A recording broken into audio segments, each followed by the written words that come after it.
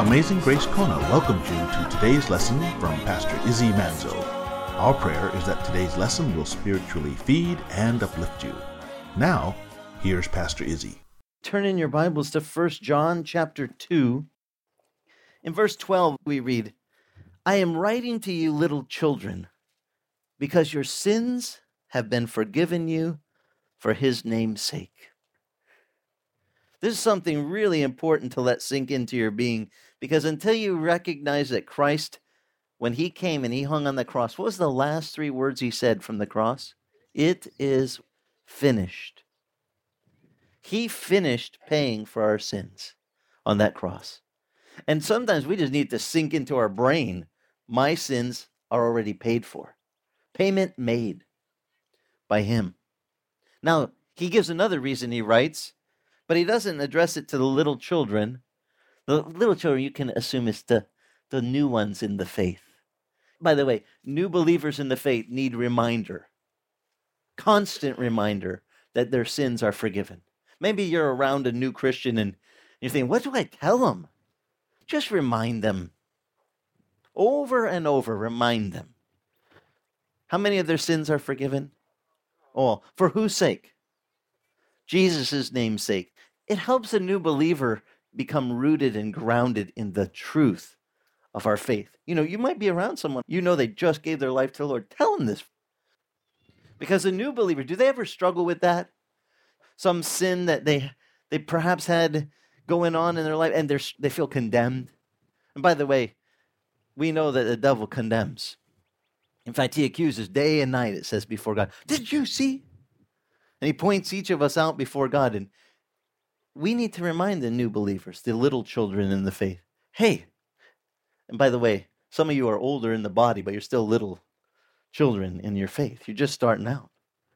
Let me assure you, all your sins are forgiven. Now, how about you older ones? It says the fathers, the older ones. Here, I am writing to you, fathers, because you know him who was from the beginning. Not because you wonder about, is God really there anymore? If you've been a Christian for over 20 years, you pretty much know he's there. It's kind of hard to not know he's there after 20 years of walking in faith, isn't it? So John just puts it, matter of fact, I write to you, fathers, because you know him who was from the beginning. And I'm writing to you, young men, because you have overcome the evil one. Young men wrestle a lot with that evil one, and that evil one tries to sidetrack them. And John says, here's a true pastor's heart. Listen up, young men. I'm writing to you because you have overcome. Not you will overcome. You might maybe beat the devil on a good... No, he says, you have. Young men need to know that they have overcome the evil one. He says, and I've written to you, children, because you know the Father. One thing about a child of God is they know who is daddy, spiritually speaking. The scripture says we cry out by his spirit, with our spirit identifying Abba, Father. Abba in Hebrew is Dada. Remember Jesus when they said, teach us to pray, he said, our Father which art in heaven. He's our Father. Little children, you know the Father, he says. And then verse 14, and I have written to you, fathers, again, the same reason, because you know him who has been from the beginning. And I have written to you, young men, because you are strong. And the word of God abides in you, and you have overcome the evil one. Now, some people say, oh, there's a typo. They doubled up and said the same. He said this almost the exact same thing. No, this is, if you've never been around a Jewish person, a teacher, rabbi, their way of teaching is what we call layers. They'll set a foundation step first. Here, I'm writing to you old guys. Why? Because you already know. You know God. You've known from the beginning. You've been walking with him. But I write to you young men because, well, he said first to them, you've overcome the evil one. But notice in verse 14, he says, I've written to you young men because you are strong. And the word of God abides in you. And you have overcome the evil one. He adds a couple extra things in there for these young men. And by the way, whatever gift he gives you, the glory of wisdom or the strength of youth, what are we supposed to do with those gifts? We submit them to the Lord and we serve him with them. Whatever he grants to us. And John says, he's given you these things. Now John goes on. Now that we know the reasons he's writing, he's saying, guys, just let this sink in. You know him who's from the beginning. You older ones, you know the Lord. But listen to the exhortation he gives next. This is an exhortation, probably one of the greatest ones that the church needs today in America. It's found in verse 15. 1 John 2:15 reads, do not love the world, nor the things of the world. If anyone loves the world, the love of the Father is not in him. For all that is in the world, the lust of the flesh, the lust of the eyes, the boastful pride of life. He says these things are not from the Father, but they're from the world. And the world is passing away, and also its lusts. But the one who does the will of God will live forever. Do we have a society based on following the lusts of the flesh and the lust of the eyes, the boastful pride of life? And the thing is that this boastful pride of life that is so interwoven through our society, we even have a cultural identity as being prideful people. It's a really sad commentary because the Bible says God is opposed to the proud. I don't know about you, but I don't want God opposed to me. I want God on my side. It says, but he gives grace to the humble. So humble yourself under the mighty hand of God, Peter wrote. And what happens if you humble yourself? He will lift you up. There's a part of us wired. We want to be lifted up, but it doesn't work when we exalt ourselves. We need to humble ourselves before God and let him do the lifting. Because he knows how high we are safe and how high is too high where we get ourselves a little bit in trouble. And he loves us. And so he says, don't love this world. Don't love the things of the world. Don't love this boastful pride of life. Don't love the lust of the eyes, the lust of the flesh. These are things in this world. But he said these things, these lusts, what's going to happen to all these lusts? And pass away. This stuff's all going to go goodbye. But lust of the eyes can lust after all sorts of articles. These eyes, the Bible says the eye is never full of seeing. The ear is never full of hearing. Our appetite in the flesh is so voracious. And some people, they want preachers that will preach to them messages that make their flesh happy. Things like, and by the way, this is a false teaching. Just I'm going to start it off prefaced with so nobody misquotes. If some guy says, you deserve to have all this stuff. You are a child of the king and he wants you to have this success of all this material things.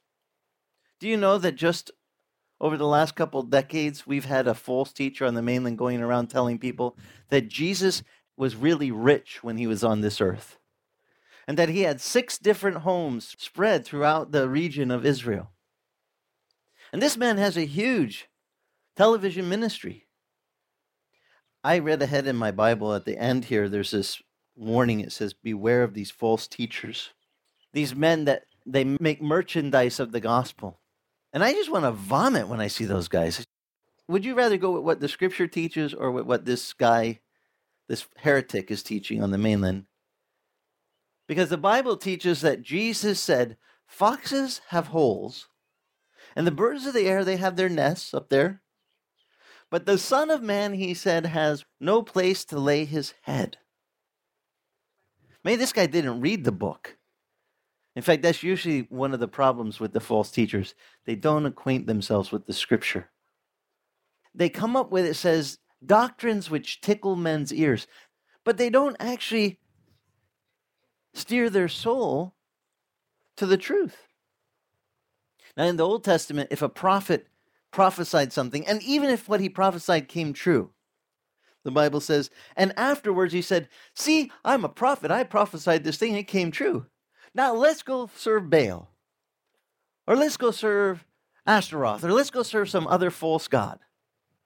Is that prophet a true prophet because he prophesied something and it came to pass? No. The mark of a true prophet is that he steers you to the true and living God. In fact, if he prophesied something, the sun is going to come up tomorrow, I prophesy it. Some guys can do that. And then it happens. And then they say, now let's go serve a false god. I'm a prophet, follow me.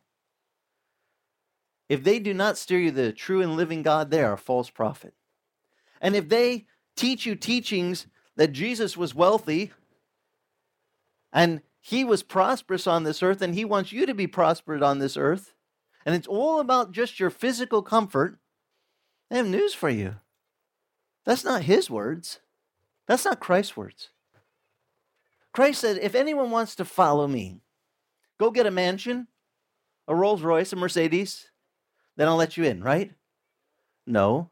If anyone wants to follow me, Christ declared, let him deny himself, pick up his cross, and come follow me. What are you going to do with the cross? He's not talking about the little piece of jewelry we've made it into. That's not the cross he's talking about. He's talking about the thing they crucified him. He's saying, pick up your own, well, if we use today's vernacular, it'd be like, deny yourself, pick up your own electric chair, and come follow me. You're going to get killed, but you got to bring your own death implement. They're going to kill you. Jesus did not teach us to love this world. He did not teach us to be conformed to this world. He said, be transformed by the renewing of our minds. If we get our focus, if some preacher is preaching to you a message that gets you to look at all the stuff down here, but not to the one up there, our Creator, the author of our salvation, if he doesn't direct you to him, he's done you a disservice. Oh, maybe that message made you feel wonderful. Got you all hyped. I'm going to get all the stuff down here. But I like the words of Jesus. Matthew 6:33, Jesus said, but seek ye first the kingdom of God and his righteousness, and how many things will be added to you? All the things you need. Your needs, by the way, I know the false teachers say that means all your wants. He didn't say that. You go back and read in that chapter. He's talking about what you eat, what you put on, the stuff you need for life. All that stuff will be taken care of when you seek God first. But it's not about this ridiculous idea of seek God so you can become mega rich. Because how many Christians here have sought the Lord to your Christian experience, and any of you have come into mega riches? If you are one of his children, what does he say? Little children, I write to you so that you will know that you have riches on this earth. Did John say anywhere in here anything like that? No, what does he deal with? I write to you, little children, so you will know that your sin is forgiven. Let's stick to the true substance of this book. God wants to forgive your sin. He didn't go to all this trouble to send Jesus just to make you physically prosperous. He went to the trouble to send his son to be the Lamb of God who takes away the sins of the world so that we could have our sin dealt with. And the greatest treasure, the greatest preaching I could ever do would be to point out to you the truest, how much value, what dollar amount should I put on all your sins forgiven? The most precious thing, truly, is that God did this amazing work through his son to pay for our sin.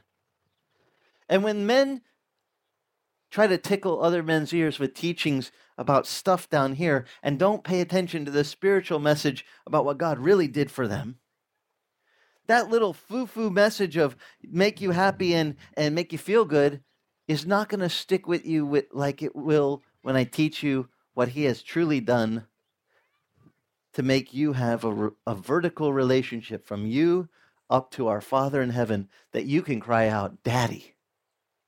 You can know him, and those of you that have been walking with him, you already know him. You've been walking with him long enough. You know the Lord. And he's going, that's my kid. And one of the sweetest things is that we can read this and go, wow. He's telling us, don't love this world. Don't love the things in this world. You know, Jesus said, You have to choose which master you serve. Why don't those prosperity teachers ever read that verse? Because what did Jesus say? You can't serve God and mammon, money, riches. You cannot serve God and riches. It's two completely different masters. You got to choose which one do you serve. And if you choose to serve money, you can put your whole attention to getting money. I wouldn't recommend it. The proverb says when you do that, the money makes itself have wings and it flies away. Better to seek the Lord, let him add what you need. And if he should add to you abundant prosperity, which he has done to a few people, I believe he only does it to the ones he knows can handle it. Because sometimes when people get too prospered, they forget the Lord. Did you guys know that in this book, there are more warnings in the Old Testament to Israel, not about, remember to pray when things are bad. Did you know there's not like any verses like that? You know what it says? Remember to pray when things are what? Good. When you come into the land and you sit in the house which you didn't build, and you eat of the tree which you didn't plant, and your life is prospered, remember when you're prospered, not to forget the Lord. How many times is that admonition given in the Old Testament? Remember, everything happened to them. 1 Corinthians chapter 10 happened to them for whose example? Ours. Remember when things are really good that you don't forget the Lord. Do you know that that message is heralded over and over and over to the nation Israel? But I never hear the prosperity teachers preach that. They don't get up and say, and when you're prospered, make sure you don't forget the Lord. But see, some people, they get prospered, and that's the first thing they do. Their riches take over their thoughts. Keeping their riches, how will I keep them? They went from being the nicest person on the block to where they have this compound. You don't have to worry about having your friends over your house when you don't have much. Proverbs writes about this. Many, they go astray because they have this longing to get rich. And no one explains to them the backside of these riches, what pains it brings.